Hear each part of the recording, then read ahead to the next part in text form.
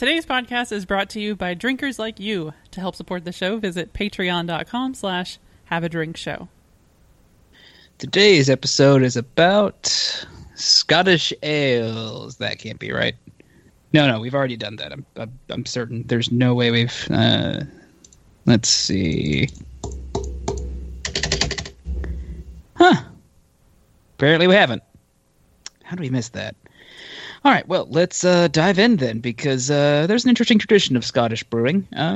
Things may get a wee bit heavy, but I think we can still have a drink.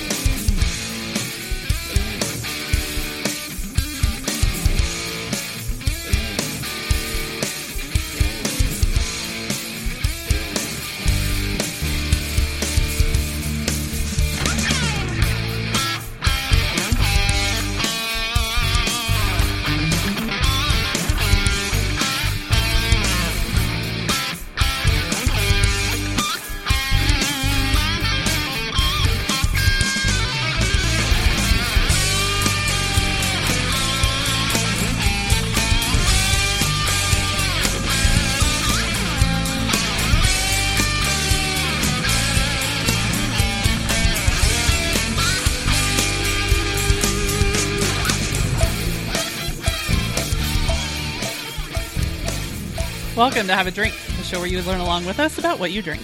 I'm Brittany Lee Walker. I'm Justin Frazier. And I'm Christopher Walker. Hey, guys. Hi. How's it going? It's going. I'm still confused as to the fact that we didn't do an episode on this already. So, yeah, as the intro was suggesting, we were having a real Mandela effect.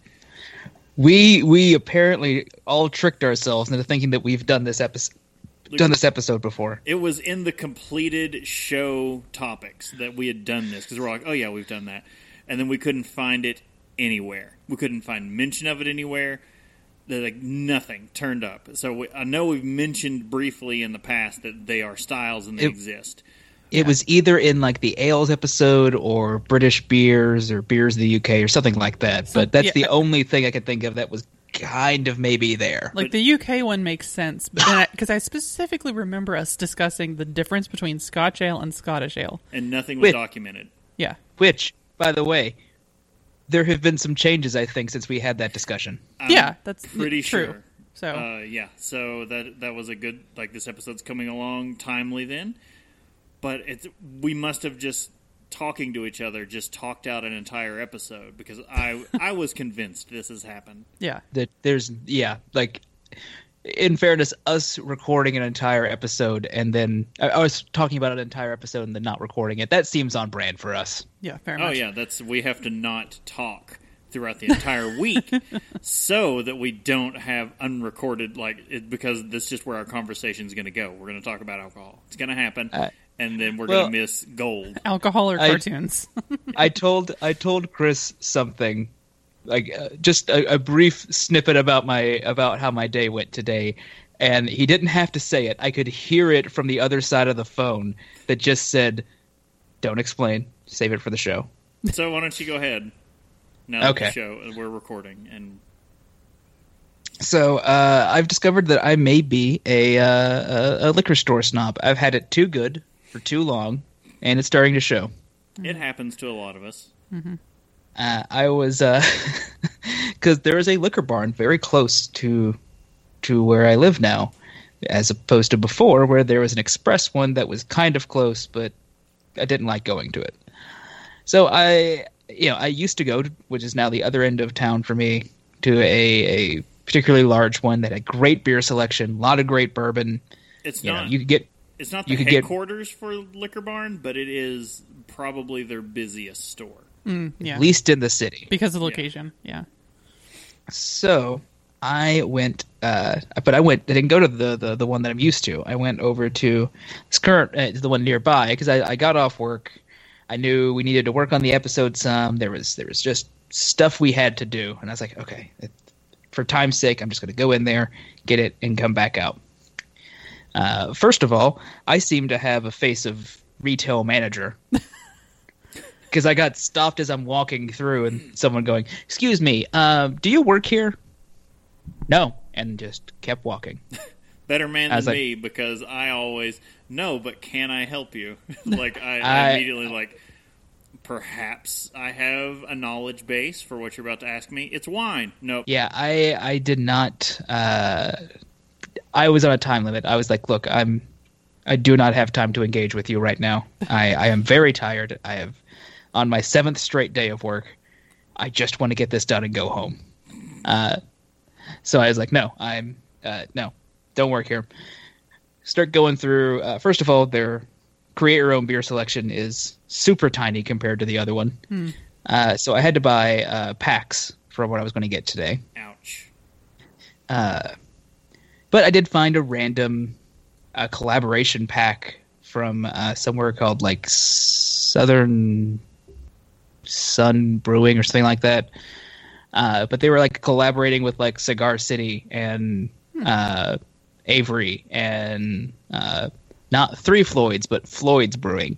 Oh, Sure. only one Floyd. Only one Floyd. And I was like, oh, yeah, okay, sure, I'll take a chance on this. It's like a 4-pack of collaboration beers, whatever. Seems weird. Willing to try it. So I grab that, and I grab the beer I'm drinking for tonight, and I start making my way to the thing. And I keep looking around, going like, this store is like 90% wine. And I'm just like, yeah, no, they've got like one row for vodka, one row for vodka, maybe a row for whiskey, and then like 9 rows of wine. That's about right. And I'm like, oh God, this is terrible. Okay, fine, whatever. Let's just. They get there, starting to check out, and they are looking at this weird pack that I have discovered, and they have no idea where it is either. They're like, oh, well, let's search for Three Floyds. It's not from Three Floyds. Not finding anything under Three Floyds. Yeah, because it's not from Three Floyds. They call their manager over. Hey, could you? I'm trying to find this place. Well, let me search Three Floyds. Oh, well, it's not Three Floyds. It says Floyd right here. Yeah. Do you see the number 3 in front of it? Or the word 3. Anything does with it say 3. Floyd 3 times? No, it says it once. So they're like, oh no, it's like, how about you try the name right here where it says the whole brewing name? I'm like, right where? This one right here that says whatever Sun Brewing. I don't see what you're pointing at. Right where my finger is. Look down below that. I don't know what. And I'm like, you're a better man than me, because I would have just set it down and walked out at that point. I'd have been like, clearly you don't want my business. I will take it elsewhere. Yeah, and I'm just like, it's right here. Like, oh, okay, let's. Which one is it? It's the one that says "Good boy." Like, I don't know. And like, even the person that's originally doing my transaction, it's this one right here. Now, that can't be it. I swear to God, guys, if you don't get this shit together.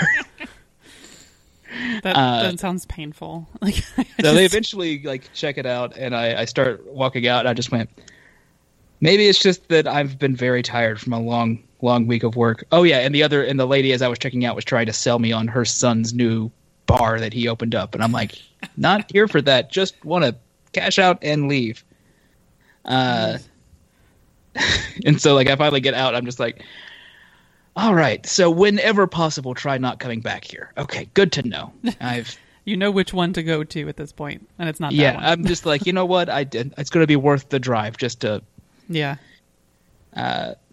Yeah, the other one is definitely superior as far as other drinks selection. And generally the people will ask that, there's usually a large enough staff that walk by and say, "Can I help you?" As opposed to there where I didn't see anyone else that worked there other than the people at the registers. So I was like, all right. So yeah, maybe I'm not going back to this one unless it's an emergency. I don't know what a liquor emergency. Okay, yeah, I have an idea of what a liquor emergency is, but no, you know full well what a liquor emergency is. Well, you can go there for wine, I guess, but not for advice on wine. I could go there for wine or other things I don't like. Well, I mean, for episodes or something, If you're like, I'm in a pinch, okay. No, my go-to when I have questions about wine is, Casey, I don't know what I'm doing here. What do I get? So no, it would be he would walk in and be like, we're doing our wrap up piece on Robert Mondavi. I need a Robert Mondavi, and they would just go, huh? God, I need a Robert Mondavi, and they look around, and go, well, I got this right here. It says Sutter Home.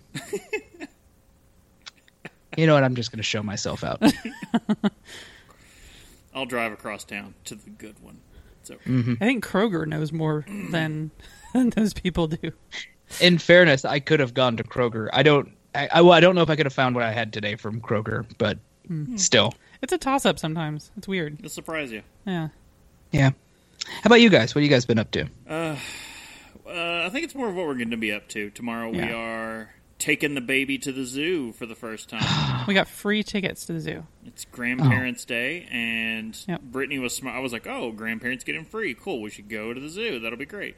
And then she was like dug into it a little more and saw, oh, no, Mutual of Omaha has this thing. She's like, just signed up, and it says for 4 free tickets. And we're like, okay, we'll see if... We'll take that gamble. And I registered, and I was like, well, we're going to get like a Mutual of Omaha calendar at this point. But either way. Oh, no. But so like we... initially, it was like, oh, you just need to show up at a whatever name of the tent or whatever near the entrance of the zoo when you go. And then the actual tickets and wristbands and whatever else came in the mail during the past week. So I guess we're good to go. We have 4 free tickets to the zoo. Nice. Yeah, and so like we'll have to worry about like paying to park and food, but that's about it. So we're gonna get there when they open because we're smart. Because the traffic would be bananas, and that's just what you do. BANANAS. Yes. So my parents are coming up tomorrow morning, and we're gonna get to go to do that, and hopefully it's all good as far as like, because it's the one thing I was worried about is like mostly the weather, but I guess it's supposed to be cloudy and like not even quite 80 degrees. I'm like, okay, maybe that's going to be the natural okay. habitat of our people. Yes.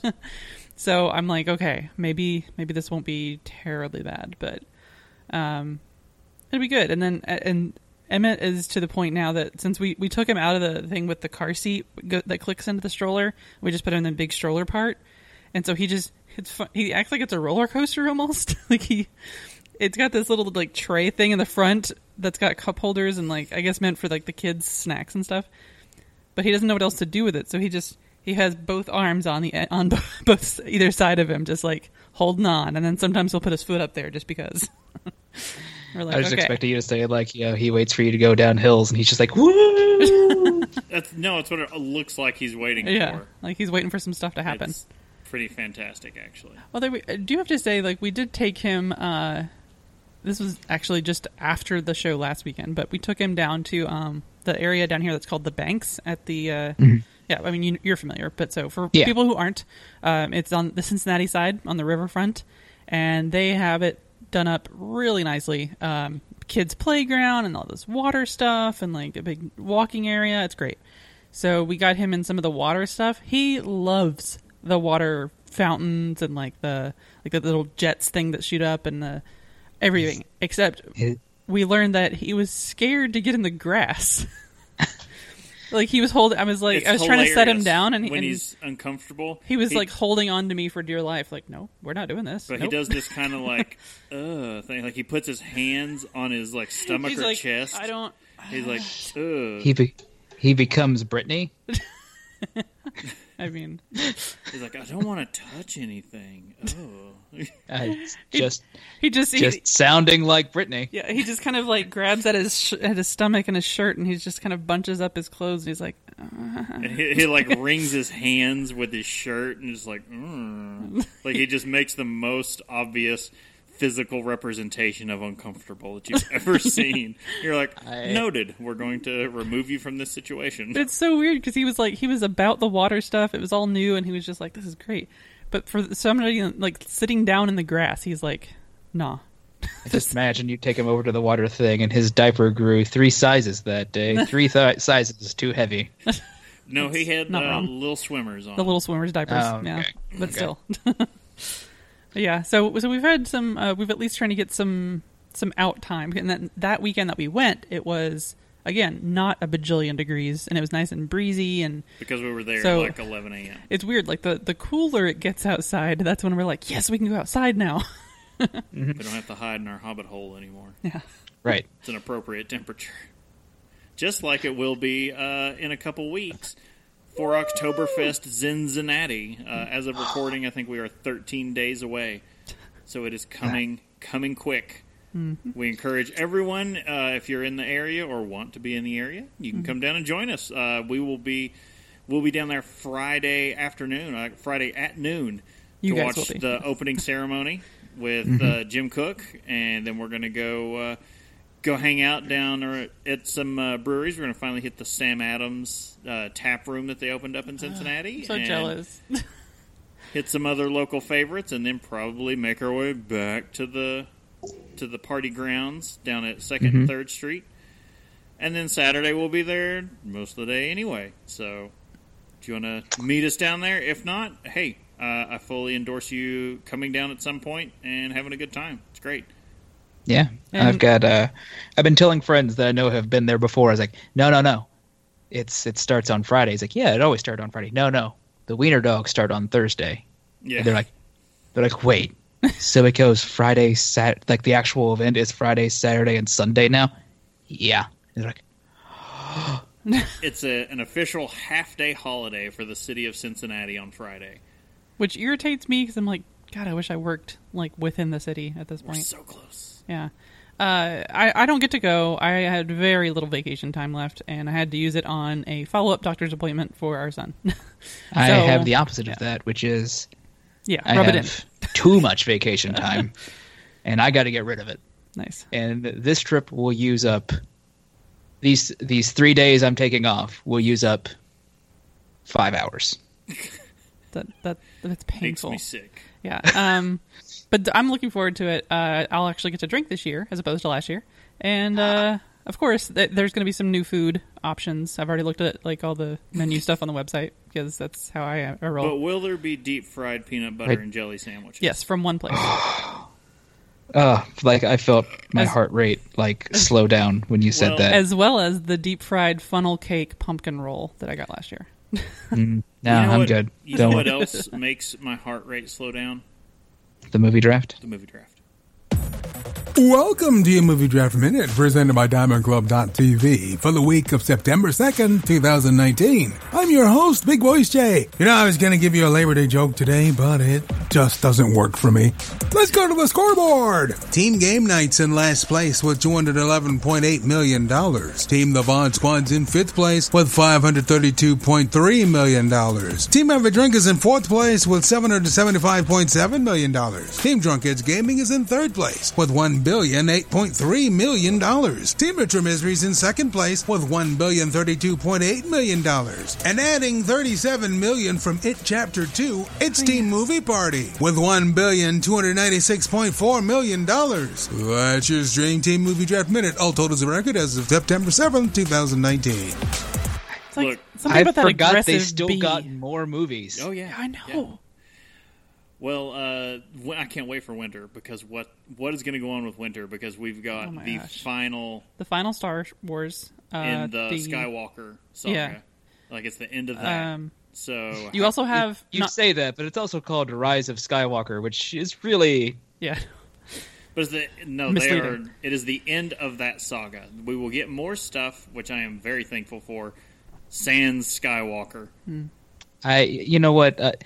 As a guy who's a fan of the expanded universe, I kind of like it when we're not focusing on them. Yeah, it's everything from here on will be fantastic. I think everything up to this point has been fantastic. So Mandalorian is also the Mandalorian with that trailer, which I was like beating off, not even in a corner, like openly just watching it. Like, no, we're just. You were arrested by the police because you were in the middle of the street. It was the whole thing. Yeah, it's not to be discounted. Apologize. Not to be discounted, but we're also going to have the Frozen sequel, and that's a big deal in that. Sure. Animated thing, like Frozen was a kind of a big thing. It'll make money. I'm just kind of like, yeah. I don't know how excited I can. I want to see it. All right. So yeah, we can't beat the movie draft into the ground anymore. Hey, we're getting 4th place. We're going to take that. We're going to take our lickings. We're top of the bottom half. Yes, and me and Justin will no longer vote with our hearts. We will cold hard math. Yes, from here on. Again, with the disclaimer, if we're invited back. ... We're invited. Also, big thanks to Big Voice Jay. Yeah, who I just saw in the chat. The man's national treasure. The man's an American treasure. Literally, you could record reading a phone book. We're on board. All right. Well, enough movie draft. I think we have something delicious in Untapped. Get riggedy wrecked, son! I mean, it looks pretty delicious. I haven't got to have this yet. I didn't even know there was a badge. I've cracked one open for the first time last night, and I was like, that is delicious. And then checked in, and I was like, oh, there's a badge. And I was like, we do a podcast about this. How have I not known there was a badge? I still have to try it. No, I tried a sip of yours, but But you were I want a thing. Same as tonight, like digging into some maple Oreos. I have a problem, obviously. We've discussed You this. do. It's ruining your palate. Pretty sure maple flavoring doesn't go with... Well, it goes with these things, Maple but it's not, goes with a lot of things. It's Thank not you very intended. much. You should eat these and Brussels sprouts. Well, actually... No, yeah, that would I was going to say maple on Brussels sprouts. That's actually... on point. That actually furthers the point. Yeah. Well, what we're talking about for Untapped is from Founders, newly owned by San Miguel. No one suspects the Spanish acquisition. We're still kicking ourselves over missing that. Yep. Damn it. Founders Underground Mountain Brown. Which sounds like... It sounds dirty. It sounds like a euphemism. Yeah. Sounds like a euphemism for where I bury my poop. I mean, that's one place you can take it. Poop's involved. Like I said, dude, does not everyone else bury their poop? You can email the show at feedback@haveadrinkshow.com and tell us what you think the euphemism Underground Mountain Brown should stand for. Tell us where you bury... Never mind, I'm tired of that joke. Anyway, the name Underground Mountain Brown harkens back to the year it spent aging in bourbon barrels. The year what spent aging? What was underground? What brown was underground? Look, it's Founders. What do we say their logo is? F it. Put it in a barrel. But what was it? Did they put Pennywise in a barrel? I think you're missing the first 2 letters of that. Mm-hmm. In a barrel. Yeah. Anyway, the malt used in the brown ale really lets you experience the earthy flavors and nuance of the Sumatra coffee. You've been missing Sumatran Mountain Brown. This beer should fill that void in your heart. Check into one Founders Underground Mountain Brown badge during the month of September, and you unlock the new badge. You drink more, you know what you'll get? Another badge. Oh, good. Because I intend to. Actually, I don't think there are ranks for this, but still, whatever. Man, my only complaint about that beer is that it's not like it was aged for a year. Coffee's going to fall off after that amount of time. But the regular Sumatran Brown is a coffee bomb. Yeah, this one definitely wasn't as intense. It's not as intense, and the coffee just like marries with the barrel character. So. But Brittany, how proud of me are you that I didn't say it's in a wigwam? I was really waiting for it, and I was like, good job. But no, it's good, but it's definitely what I liked is that because normally there's that weird overly sweet barrel aged thing that happens. This was not there, and it was good. So yeah. Anywho, this is where we used to do a whole news segment, but guess what? It's got its own show now. And this week we were talking about a massive gin spill in the UK. The gincident, yes, in the UK. Not good times for the Brits, aside from Brexit. And also a nice little piece we decided to save for here that you all will get is that CBS, as we talked about on the news episode last week, coming out for the final time from Founders. Before it goes back into the Founders Vault. The Founders Vault, yes. It's more exclusive than the Disney Vault and far more delicious. But Founders is, for the first, I don't think first time ever, but they're going national with a Nitro CBS draft only For the first time ever, Founders Brewing Company is releasing a draft-only nitrogen carbonated version. It's the most popular beer to retailers across the nation. In an email, a representative for the Grand Rapids, Michigan-based brewery confirmed to Tinamu, I'm still not sure how to pronounce this website's name, but either way, if you want to know what beers are coming, it's a good place to go, that it will be shipping Nitro Canadian Breakfast Stout 2019, otherwise known as Nitro CBS, because Canada had issues with them calling it Canadian Breakfast Stout, just as Kentucky had issues with them calling it Kentucky Breakfast Stout.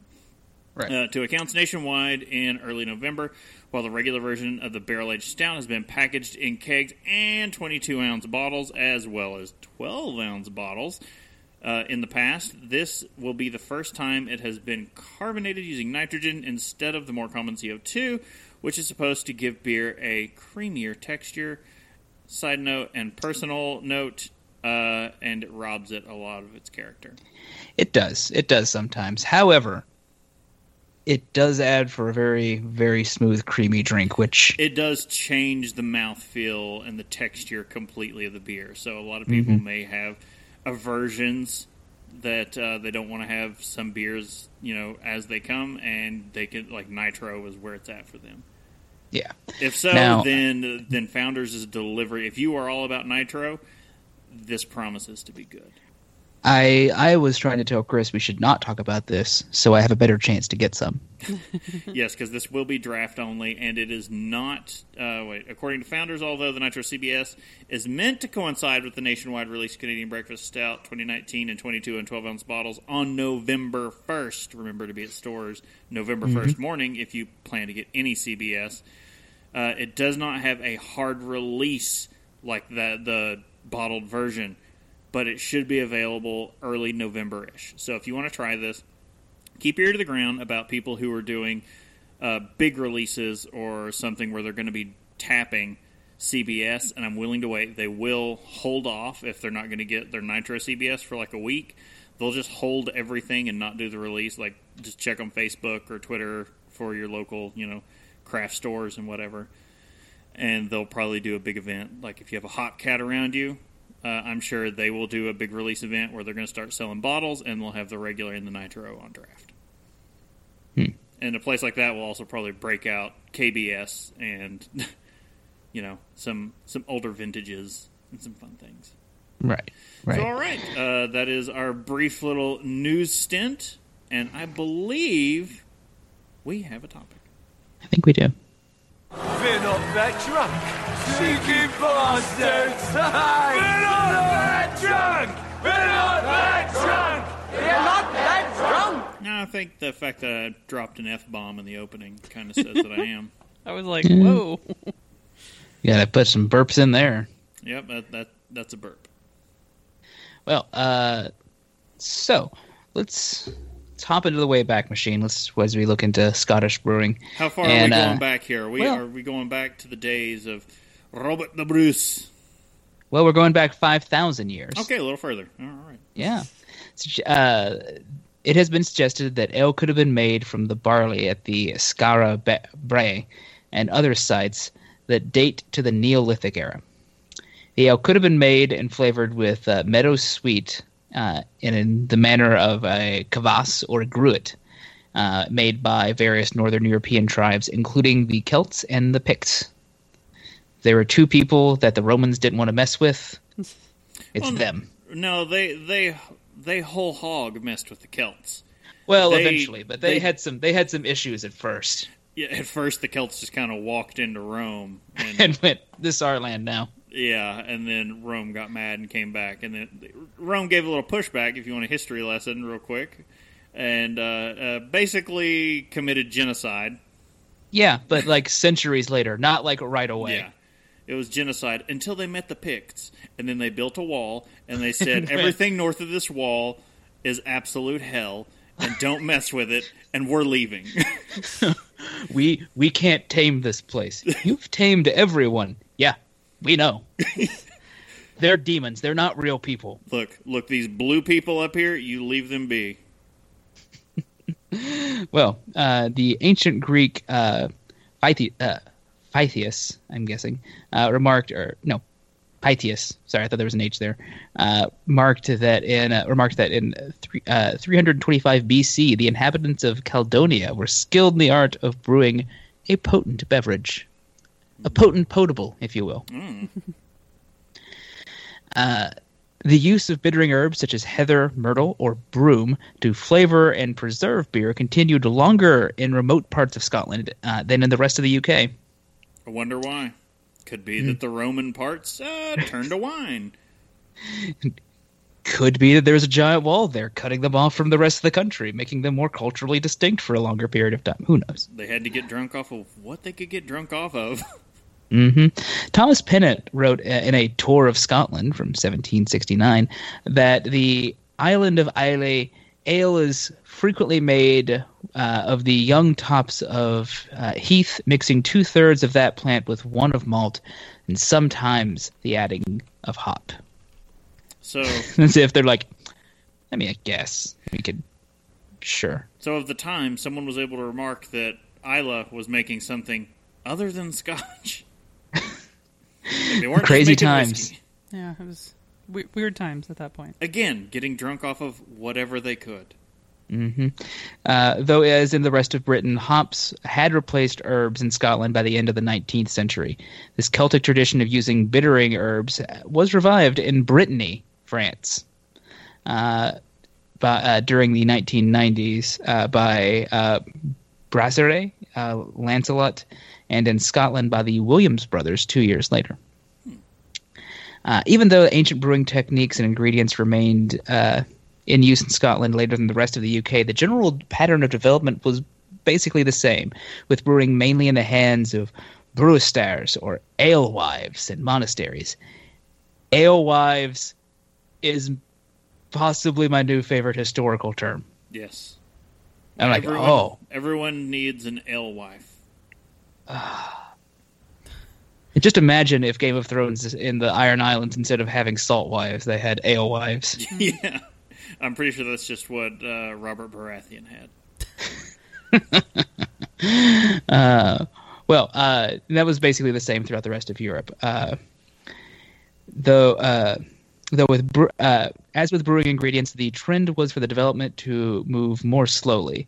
The Leges Quatuor Borgorum, a code of borough laws that showed that in 1509 Aberdeen had over 150 brewers, all women. That is the thing to be said about this time awesome. period. In this time period, brewing was done by women.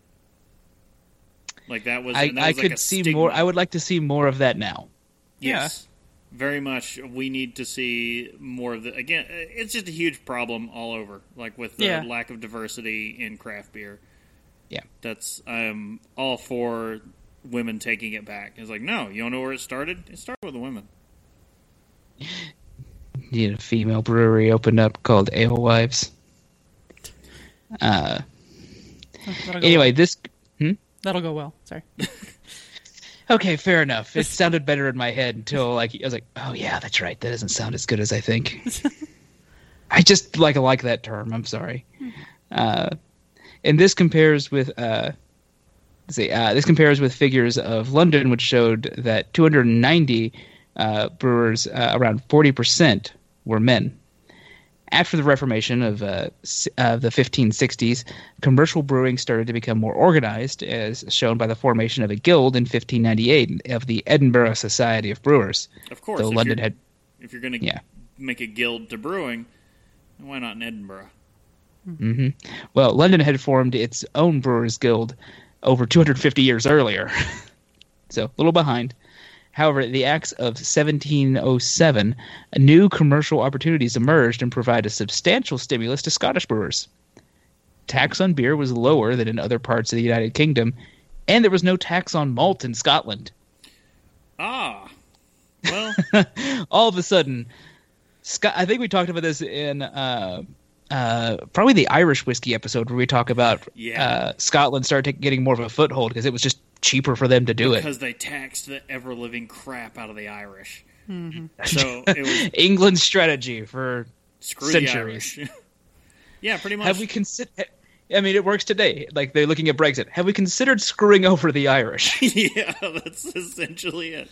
But no, look, we're coming into the early 1700s in Scottish history. There's something a bubbling about this time period. So some things, an uprising, if you will, which tends to happen in Scotland. They're an angry people. Yes. They tend to not like the English. Who does? This gave Scottish breweries a financial advantage. During the 18th century, some of the best remembered names in Scottish brewing established themselves, such as William Younger in Edinburgh, Robert and Hugh Tennant in Glasgow, and George Younger in Islay. Look, Tennants in Glasgow mean basically the same thing as like Miami and Bud Light. Yeah, at the same time. I'll drink a Tennant's. Oh, yeah. I'll pound quite a few Tennants. In Dunbar in 1719, though, Dungeon & Company's Bellhaven Brewery was also founded. Mm-hmm. Good stuff. Well, yeah. Scottish breweries, especially those in Edinburgh, were about to rival the biggest brewers in the world. Well, it's long been assumed for various reasons that Scottish breweries had made little use of hops.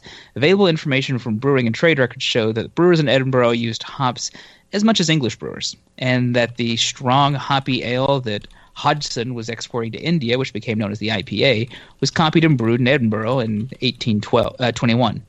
The year before Alsop, it is believed to have brewed it first in Burton.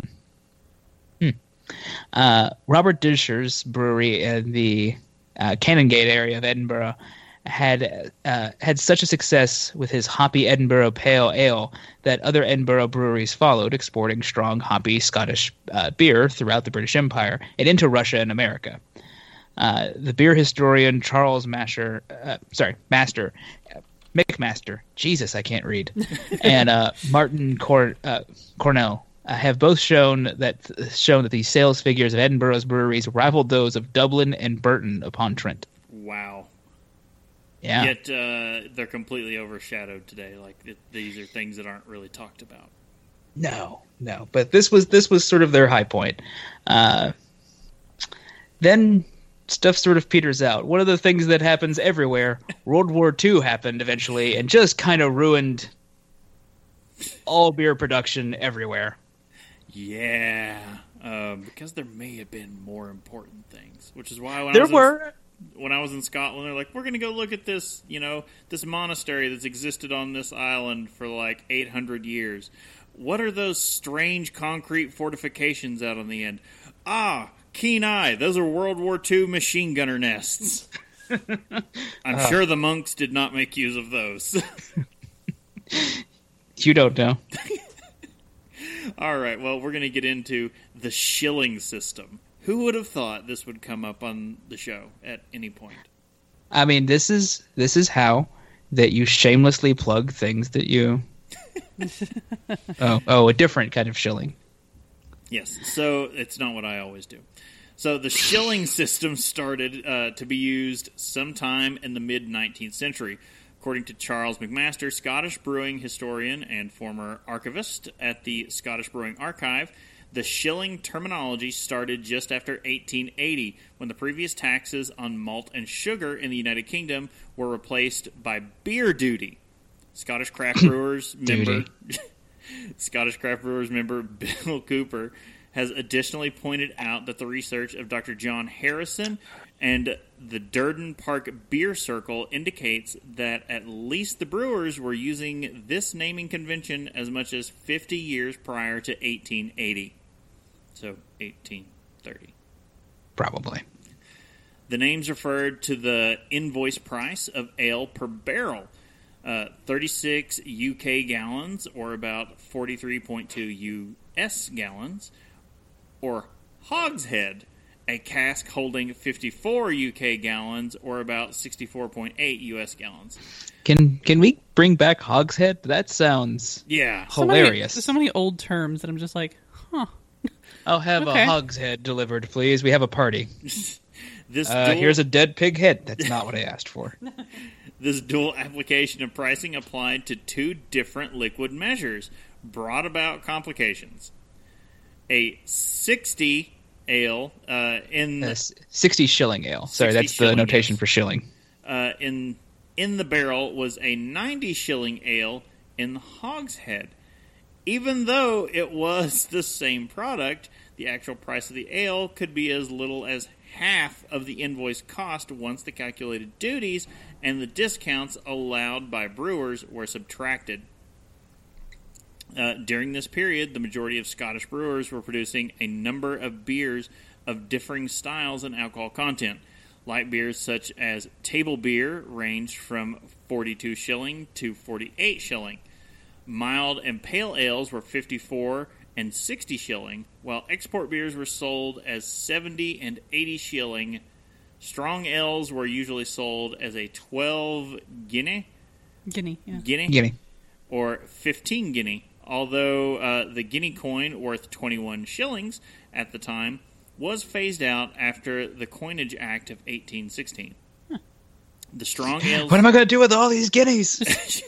I'm sure there was a buyback program for the guineas. The strong ales were typically sold in bottles in nips of 6 fluid ounces. Wow, that's nips. That's a nip. It's so you can have a nip. A nip of a wee heavy, please.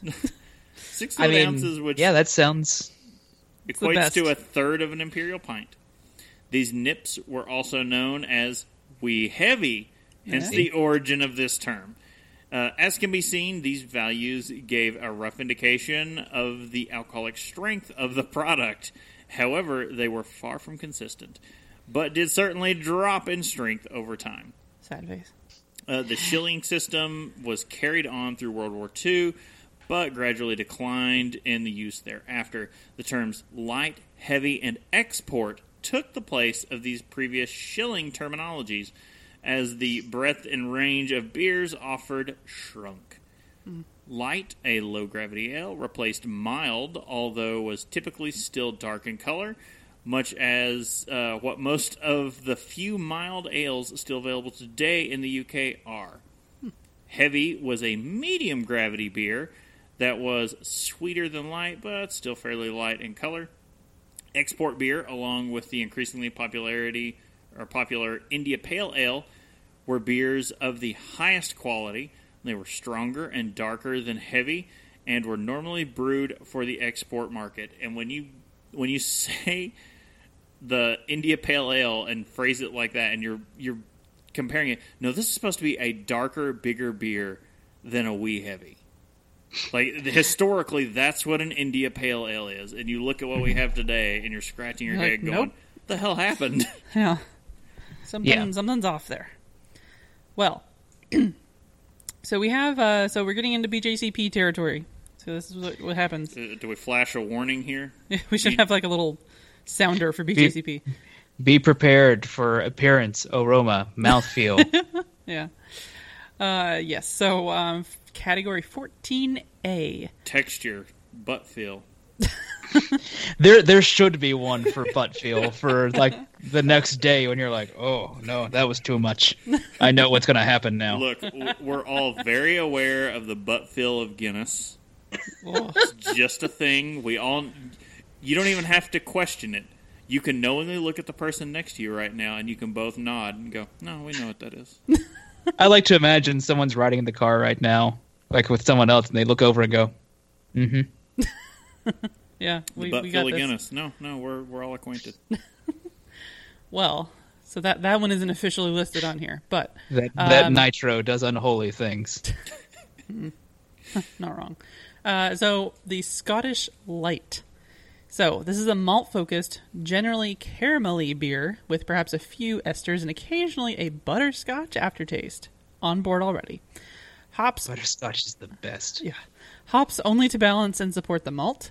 The malt character can range from dry and grainy to rich, toasty, and caramelly, but it's never roasty, especially never has a peat smoke character.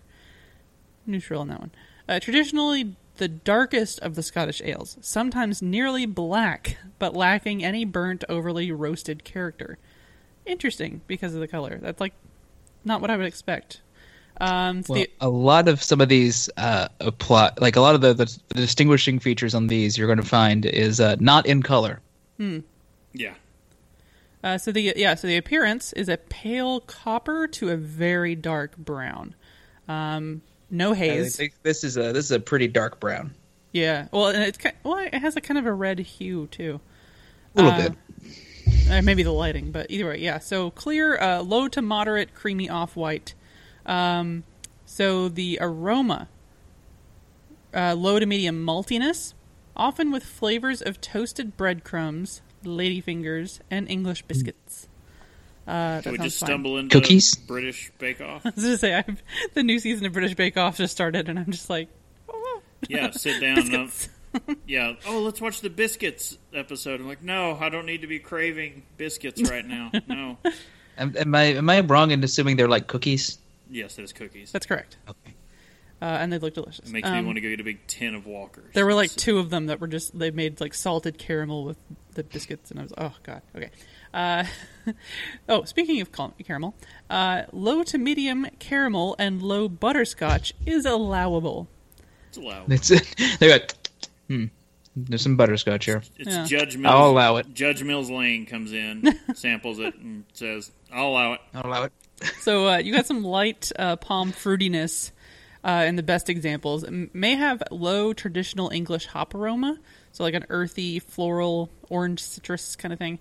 And then peat smoke, not a thing. Inappropriate, it says. So basically what you're getting ready to learn, in Scottish whiskey, peat smoke is the defining character. Yes. In Scottish beer, it is not allowed. It's against the law. At least as far as the BJCP is concerned. Yeah. Personally, I would be excited about a peaty beer. I think one of the things they mention in part of this is that if there is any trace of any kind of peat flavor, it should be coming from the water. Yeah. Okay. Everything. So it's only Scottish water can do it. And if I think there was a mention somewhere that if you are getting a peat smoky character, it needs to not be in these categories. It needs to go into a smoked category. Which, yeah. I mean, for this, that makes sense. So again, for this beer, on the flavor side, entirely malt focused. I think that's going to be like the theme through most of this. So it's got flavors ranging from pale bready malt with caramel overtones to rich toasty malt with roasted accents, but never actually just like a full roasted. If you've had like a roasty kind of flavored beer, so you know it's not going to be that. Look, there's a difference between toasting something and roasting. Yeah, there's a distinct difference in the beers. You know, if you've had a Bonfire of the Valkyries or anything else, pretty much. Because Bonfire of the Valkyries is the beer version of Lagavulin. Yeah. So fruity esters, not required, but do add depth. But it's never going to be high. It's not going to be a prominent thing. Hop bitterness is just to balance the malt. Malt, again, key kind of theme going on. No to low hop flavor is also allowed and should have traditional English character. So again, the same earthy, orange citrus, blah blah. Finish ranges from rich and malty to dry and grainy. A subtle butterscotch character is acceptable. However, burnt sugars are not. The malt hop balance tilts toward malt. Peat smoke is inappropriate. This does not sound good to me anymore. It's taking out all the things I love. So the mouthfeel, medium low to medium body. Low to moderate carbonation, and can be relatively rich and creamy to dry and grainy. That is a gap. Wide. That's I don't know there. So basically, it's a malt focused ale, as we discussed. Again, the vast majority of the character from specialty malts, but never actually the process. So burning malt or wort sugars via kettle caramelization, not traditional. Nor is it blatantly a butterscotch character involved here. Most frequently a draft product. So smoke character, as we talked about. Inappropriate as any found traditionally would have come from peat in the source water. as Bob mentioned. So Scottish ales with smoke character should be entered as classic style smoked beer. That category. That is an acceptable amount of smoke. Yeah. What is not an acceptable amount of smoke is ham. That's such a weird, like, I want to get you some, like, fryer bacon from Listerman and be like, here, it's this fine. is an appropriate I didn't Rauch mean beer. like all smoked beer was bad. I just meant that one I had was a Rauch beer. I was unprepared, and it tasted like a sandwich. Look, you're not turning me off to it. No, I'm not saying it was terrible. It was shocking. I'm saying I was unprepared. Yeah, it was shocking to the system. that was the... No. It shouldn't be called smoked beer then. It should be called a ham beer. And I'm fine with that. I'll drink ham beer. There was the other what beer was that one. again? From Against the Grain. I think so, yeah. The Fanny McBaw. Yes. It was a smoked Scottish ale. Mm-hmm. I need to branch out, because when I think smoked beer, I do think of the local Listerman smoked beer, the Friar Bacon. Which is just I went to the far-off location for me of Louisville for my... Yeah. Look, you went to the land where we don't go. Yeah. That's true. I should have known better. It's where the sun doesn't shine. So on this the Scottish Light, originally used Scottish pale malt, grits, or flaked maize, and brewer's caramel for color. Later, adapted to use additional ingredients such as amber and brown malts, crystal and wheat malts, and roasted grains or dark sugars for color, but again, no roasty flavor from that. Sugar adjuncts are traditional, clean or slightly fruity yeast. Peat smoked malt is inauthentic and inappropriate. Again, they're hammering that home. No peat. So similar character to a wee heavy, but much smaller. Similar in color to a dark mild, but a little weaker in strength. That's the name of my sex tape. It's got 10 to 20 IBUs. The original gravity. Original gravity is 1.030 to 1.035. The final gravity. See, we never talk about the gravity stuff. Which is... I know, I get it, because that's what the key differences here are, but, like, wow. It's I can't quite explain what I feel like it somehow affects its alcohol content, but I cannot remember exactly what gravity ends up affecting. And we've totally talked about it, like, probably No, we have. It's times. Just, it didn't stick in my head. Yeah, it may have been the alcohol. Well, so the final gravity is 1.010 to 1.013. Now, something we actually are familiar with, the ABV, typically 2.5 to 3.2%. This is a low one. You are not getting this to get trashed. I mean, you get enough of them. Yeah, like a whole pack. Kind of the point of most of these. Yeah. Traditionally, these are day drinking beers. Don't want to drink these and go operate some heavy machine. Don't do that. Don't do that. Most, but not all. You got to remember, historically, some of these were being drank in lieu of water. You couldn't drink water. Yeah, especially water bad. Fish mate in it. In Edinburgh, in like the 1700s, you really couldn't drink a lot of that water. The one example, the one commercial example it gives is McEwen's 60. Never heard of it. I can find it everywhere. I'm sure. Okay, so the next one, the Scottish Heavy, not the wee heavy, the Scottish Heavy. Maybe specific there. So this is a malt-focused, again, generally caramelly beer with perhaps a few esters and occasionally a butterscotch aftertaste. That sounds great. Well, the butterscotch part anyway. Hops only to balance and support the malt. Again, malt character can range from dry and grainy to rich, toasty, and caramelly, but it's never roasty, especially never has a peat smoke, much like the previous, the light one. So the appearance, pale copper to very dark brown, clear, low to moderate, creamy off-white. So, again, a lot of the same stuff. The aroma. Go ahead. Sorry, I'm very concerned about highlighting what's happening right now. It's fine. Just read as it's going. So the aroma, low to medium maltiness, often with flavors of toasted breadcrumbs, ladyfingers, and it's exactly the same in every way for the last one.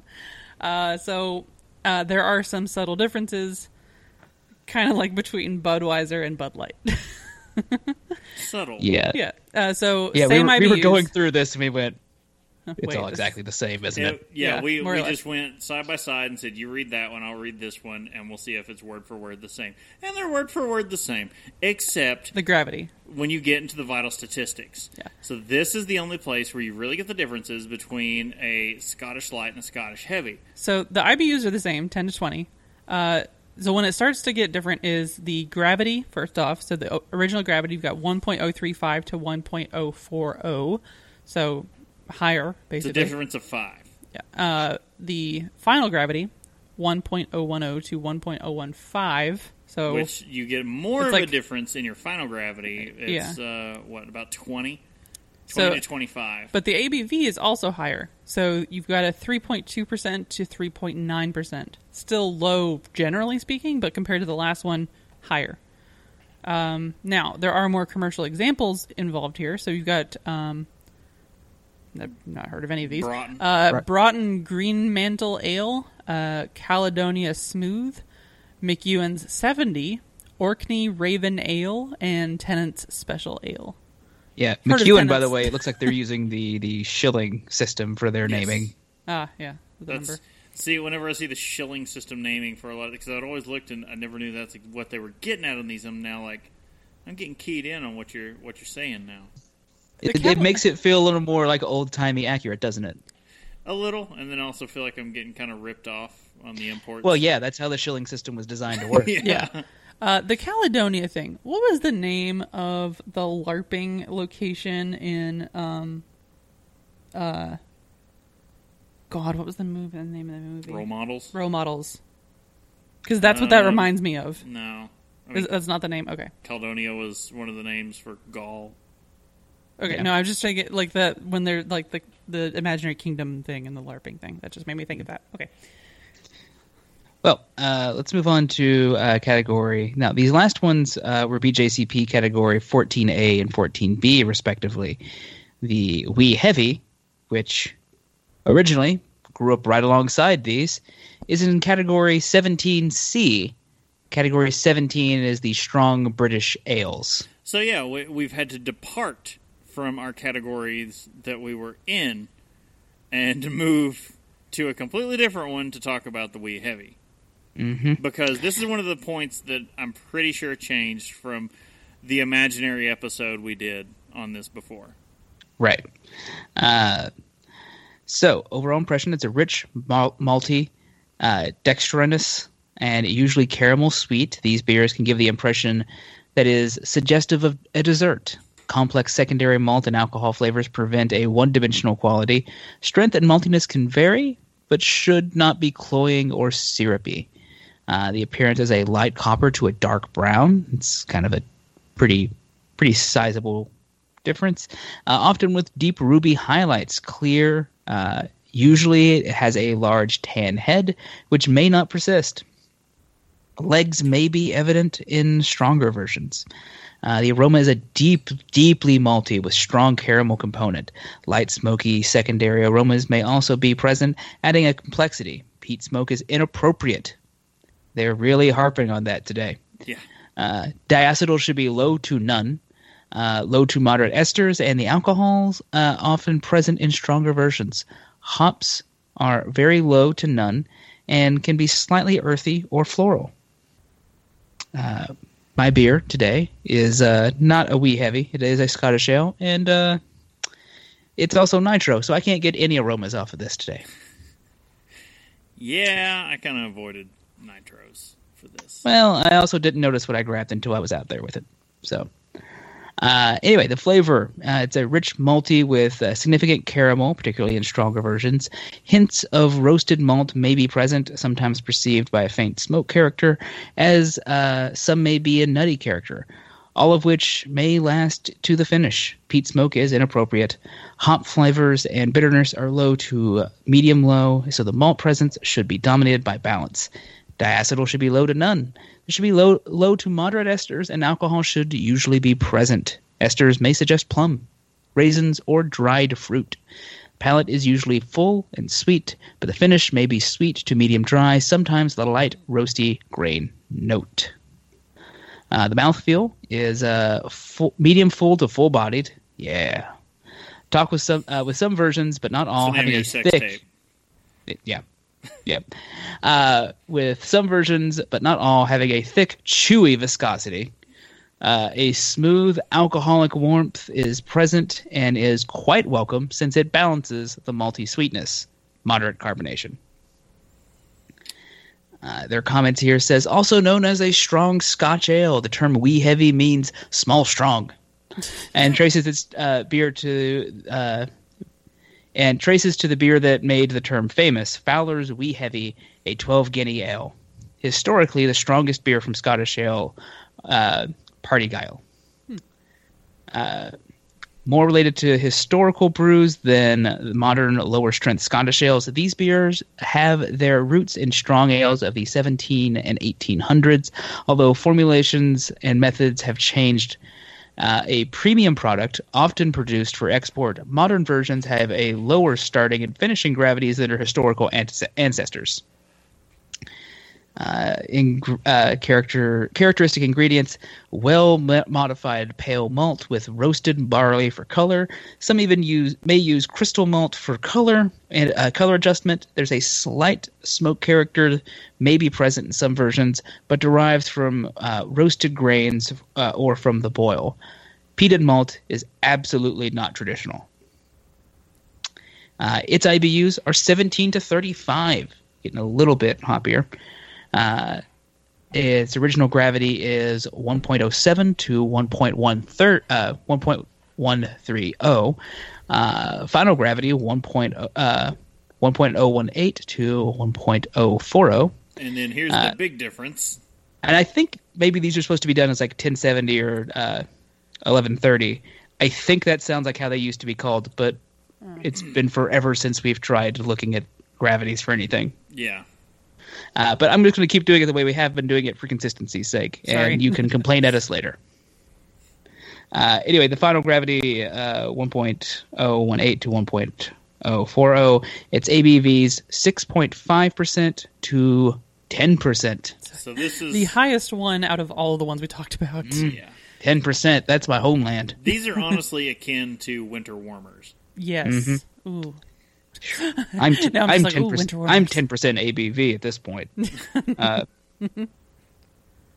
Style comparisons somewhat similar to English barley wine. No, right on point. Like with the when you're saying plums. Mm-hmm. Yes. Right. Or England's like, look at our barley wines, and Scotland's like, yeah, no, we call it a wee heavy. Ah, so wee heavy. And they just look at you going, we hate you so much. Well, commercial examples: the Belhaven Wee Heavy, Gordon's Highland Scotch Ale, Inveralmond, Blackfriar, McEwen's Scotch Ale, Orkney's Skull Splitter, and Trickyar House Ale. That one. Yeah. Sure. But yeah, I think that about does it for Scotch ales for this episode that we've apparently never done. Somehow never done before. I don't know. Either we've never done it or we've just done it twice. Either way, we needed a refresher, I feel like. I think, given the descriptions, my jam is definitely the wee heavy. Yeah, that's I think traditionally been what we've liked more. I will say I could have sworn forever ago, because I was looking for beers, that Necron 99 used to be labeled as a Scotch ale, and it's now labeled as an IPA. There was definitely labeling that had you thinking it was. I remember that before, and I guess there was confusion in the marketplace, and they changed it. Yeah, but just thinking of that, because I was like, I'll go grab one of those. It's going to be it's going to be like technically to style, but not really. But speaking of that, we need to get into what we're drinking. Yeah, let's get into what we're actually drinking. Drink with me, friend. And Justin, we'll let you go first, because Since we have a plethora. Ours is extensive. Yeah. We drink Alta style. Like everything we just talked about, we drink it all. So what I did end up getting was from Belhaven Brewery, the Scottish Ale. It's rich, nutty, and smooth. Well, it's not so nutty. It's plenty smooth. it's more like in mounds. No, it's this is from Belhaven Brewery. It's a Scottish ale. It's 5.2% ABV. Doesn't really give me IBUs really on this, but it has a Beer Advocate score of 86 from the new method, or 3.84 out of 5 of the average user reviews. And this one I ended up grabbing the nitro version just because I saw cans and thought it's less likely it's gone bad. That is keen eye to think about when you're looking at imports. Go cans. So, but I didn't notice until I was getting there. I was like, oh, wait, this says something about a widget on here. I bet this is nitro. Well, I've already spent my money. So let's pop it open and see how it is. It tastes like apple juice. Unexpected. Not at all what it's supposed to taste like. Can confirm. I mean, I like apple juice, but it's not quite like that. But it's got a fruitier sweetness that where it's nitro, it tames everything else down but that. So the big malty forward notes. There's still some malt in there, but I'm getting a lot more I'm getting more fruity sweetness than I would be expecting. Is where it kind of falls down. See, that's just nitro, man. Jeez. That said, it's drinkable. I could crush one of these pretty easily. Like I kind of had to keep it down so I didn't just pull back and say, well, let's just drink this whole thing. It's like, that's a bad idea. No, that's a good idea. No. Tomato, potato. Right. Sure. You'll get there. Okay. You'll get there. Well, the plethora that we've been touching on, because when I was looking for all these styles, I just started grabbing. I just kind of put my hands over my eyes. This says Scotland on it. Just go. So I'll start with what's categorically supposed to be the lightest of the bunch, which I found to be one of the strongest of the bunch, actually, is the Robert the Bruce from Three Floyds. They're ranked number 5 on Beer Advocate Scottish Ale. So it's their 5th ranked. Has 6.5% ABV, so it's a little stronger than categorically it should be. It comes in at an 87 or very good on Beer Advocate. And yeah, so from Three Floyds in Indiana. I liked it, and honestly, I think it was one of the strongest beers I had tonight. Flavor-wise, like malt forward, like punched you in the face with it. But I like it. Robert the Bruce is one of those that I've always liked pretty well. Yes, I love it when I can find it. Mm-hmm. And then I'll just read them all off because I've got them all up in front of me. So next is the beer that saved Founders Brewing originally. So this was when they couldn't sell a beer. They decided to brew a beer. This became their logo and everything. When it was Brewed for Us became their logo because they decided everything was failing. So they said, F it, not put it in a barrel. That came later. That came later and became one of the most delicious beers they've ever made. But they decided to brew Dirty Bastard, a Scotch ale. They say / wee heavy, but Scotch ale is what it actually is. Comes in at 8.5%. Still way above what it should be for the category. Oh, no. But its ranking on Beer Advocate is a 91, which is an outstanding. It is the number 21 ranked Scotch ale. So apparently everyone agrees it's not exactly the style. Well, okay, delicious. but it's delicious. It's a Scotch ale / wee heavy. It's like a hybrid they tried making because a wee heavy has that ABV, but yeah, Scotch ale. But so everything else. Well, saying all that, it should have been moderately heavier than the Robert the Bruce. I found the Robert the Bruce heavier and extremely more malt forward. These are both not imports. These are both, domestic crafts. I found the Robert the Bruce to be bigger, bolder flavor. That should not have been the case. I have a feeling that's just the breweries. I didn't find that. And I tried the Robert the Bruce. I've had it before, but obviously I didn't really remember very well. But I tried some of yours. I preferred the Dirty Bastard to Robert the Bruce. The Dirty Bastard is amazing. And you throw it in a bourbon barrel, and it's one of my favorite beers of all time. I came this close to grabbing some Backwoods Bastard. Which I went like, you know what? Let's try to stay truer to the spirit of what I'm doing. Right. I had to do that as well, because let's all just sit back and rejoice in the fact that Backwoods Bastard is available year round. It's quite good. Okay, what else? Our last two that we just dove into are both wee heavies. One we knew, one we didn't really know, because it didn't say on the label anywhere. It wasn't until I looked it up that I knew that it was wee heavy. We'll go and talk about that one first. That is the Skull Splitter. Oh, yeah. It has a 92 outstanding on Beer Advocate, Scotch Ale / wee heavy, and we see all the wee heavies now being labeled as that, because that's where we're like, no, this has been a change in the BJCP. It used to, like, they used to be interchangeable. Mm-hmm. Now and it's used to like Scotch and wee heavy were the same thing. Yeah. And now wee heavy has been broken off and is categorically with English milds. No, English strong. English strongs. Yeah. I keep wanting to say English mild too. Yeah, I'm like, wait, no, that's the rolls off the tongue. But Skull Splitter is an 8.5% ABV. It's ranked 92. Its average rating, if you want to get back to how Beer Advocate used to be, is a 4.11. So still, its average rating is devastatingly high. It is good. I do have to say, I remember this is the first Skull Splitter I've had in probably a decade. Like, since I started drinking. And I remember the first one I had, we were like, oh, that's too much, I can't drink it. And I come back now and I'm like, no, it's good. It's heavy. It's not, again, it's an import. That's what you got to keep in mind. This bottle's been through some stuff.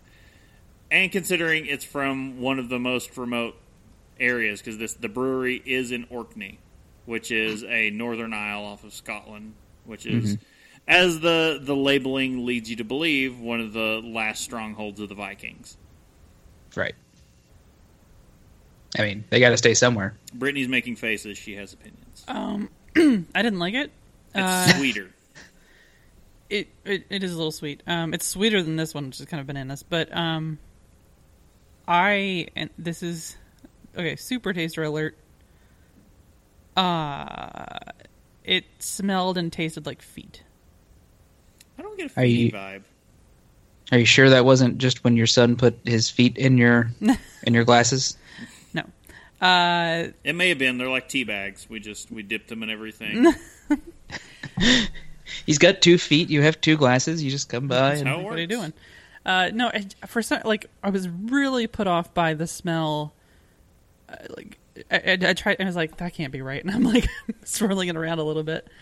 Didn't like the smell, and I was like, well, maybe it tastes better. Because I had the same kind of issue with this one that I'm drinking, but I was like, oh, okay, the taste is better than the smell. Not with a Skull Splitter. To me, the taste and the smell, not good. Okay. Well, let's talk about what you are drinking. Brittany is currently drinking the 90 shilling wee heavy from Belhaven Brewery.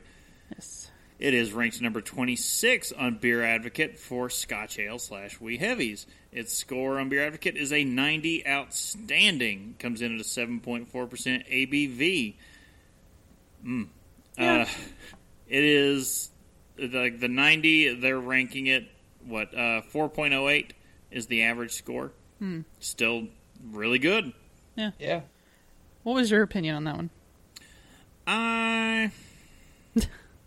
I don't know. Yours, I originally thought was sweeter, even though the Skull Splitter is like malt. When we say sweet, it's like malt sweet. It's like syrup sweet. Not to say not like a fruity, sugary. It's not sugary, fruity candy sweet. These are like really deep syrup sweet. I was going to say syrup is a thing to be avoiding during these. See, and that's what they're hitting. I'm not getting. These are room temperature now. Yeah. There is a definite They probably difference. should be more chilled. But when you're reading the notes, so in the Belhaven 90 shilling, dark brown / cider color, medium, slightly creamy body, aroma of toasted malt, caramel, some fruit, flavor of roasted sweet malt, caramel, dark fruit, nuts, and raisins. That is what I get. There is a big, raisins heavy is what I have to say. Thinking of South Park right now. I'm sorry. Yeah. But no, I definitely get that. So I was going to say the aroma on this one, also not amazing. I still got a feet thing going on. I don't know what that is. But it is definitely got the syrup sweet, I guess is the best way to say it, probably. Syrup sweet and dark fruit and stone fruit. The dark fruit thing, because when it mentioned, one of them said plums, I think. So that's what I get in this one. This is a big plum. It's like I'm eating the whatever sun-dried ones or whatever. Oh, sun-sweet ones. That's for wheat heavies. That's prunes. Yeah, that is and the skull splitter. That it's like taking a bite out of a sun-sweet one. Those are prunes. Well, whatever. But yeah, that's I get the taste though. Yeah, this one definitely has a raisin / mild plum element to it, especially in the aftertaste, and also in the aftertaste is a little bit of like a toffee kind of flavor. So yeah, not roasted at all, but it's just this weird, not brush your teeth sweetness, but like it's just a I don't know, sweet pastry kind of sweetness. So we're saying the Americans did it better, is what I'm hearing. Honestly, yeah, but is that just I because like of this import? one actually. Yeah, no, I'm not saying you didn't like it. I'm just saying you also said the Dirty Bastard was. Oh, Dirty Bastard was amazing. Dirty but Bastard they were was our favorite, vastly yeah. different. I mean, because you have the Dirty Bastard obviously is like a hybrid. Like it's not on point. It's freaking 8.5% ABV first of all. But the Belhaven is just, I like them both. They're just very different kind of beers. Like you can't. That's not an apples to apples comparison. Okay. Well, you guys have anything else you want to say about your beers? I feel like we learned. It was nice to do this for a refresher. I like that we learned a bit more because I was convinced for some reason that Scotch Ale and Wee Heavy was the same thing. Once upon a time, I think it was. Yeah, I'm pretty sure. Yeah, it may have been. When we started this show, it was. So it was nice to at least get kind of clarification on what's happening now. Look, at the beginning of the day, we were talking amongst ourselves that they were the same thing. And whether or not we should include the Wee Heavy in this episode. And it's like, no, it was a good call to include it because we just educated ourselves. Pretty much, yeah. Very helpful. So, well, if that wraps us up, you can subscribe and get some great resources at haveadrinkshow.com. You can follow us at Have a Drink Show on social media and twitch.tv. And don't forget, while you're on any of these places, you can tell us your favorite drink, ask a question, or just leave some general feedback. If you do it from the website, you can use feedback at haveadrinkshow.com or the feedback page on there. Or you can send us a Facebook message, send us any kind of message or DM us on Twitter. Anything. Smoke signals. We'll get it. Messenger pigeons. Screaming loudly into the abyss. I'm already there, so I'll hear you. Jeez. Oh, all joking and fun aside, I'd like to remind everyone to please drink responsibly, especially if you're trying to drink everything to style with this episode. You'll end up a little tipsy. A little bit. It'll get you drunk. And real quick, also like to thank everyone who is a patron. We've got some more patron episodes that are going to be recording soon, and we're going to be shooting some stuff to you.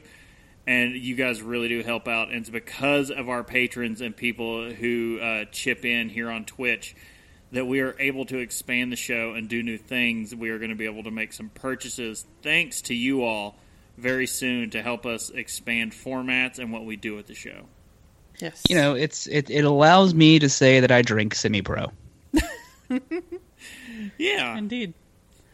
All right. Well, you can catch us again next weekend for our, I believe it's our Drunk Talk episode. It may or may not be. Look, we're looking at expanding how some of that even works. Again, thanks to our patrons. Yeah. We're going to be possibly bringing back the old video-style episodes. With some tastings. We'll see. Yeah. Who knows? So, either way, you can catch us again live next weekend on twitch.tv/haveadrinkshow. Don't know what happened. Once again, I'm Brittany Lee Walker. I'm Justin Frazier. And I'm Christopher Walker. We're going to see you guys next time. Bye. Bye.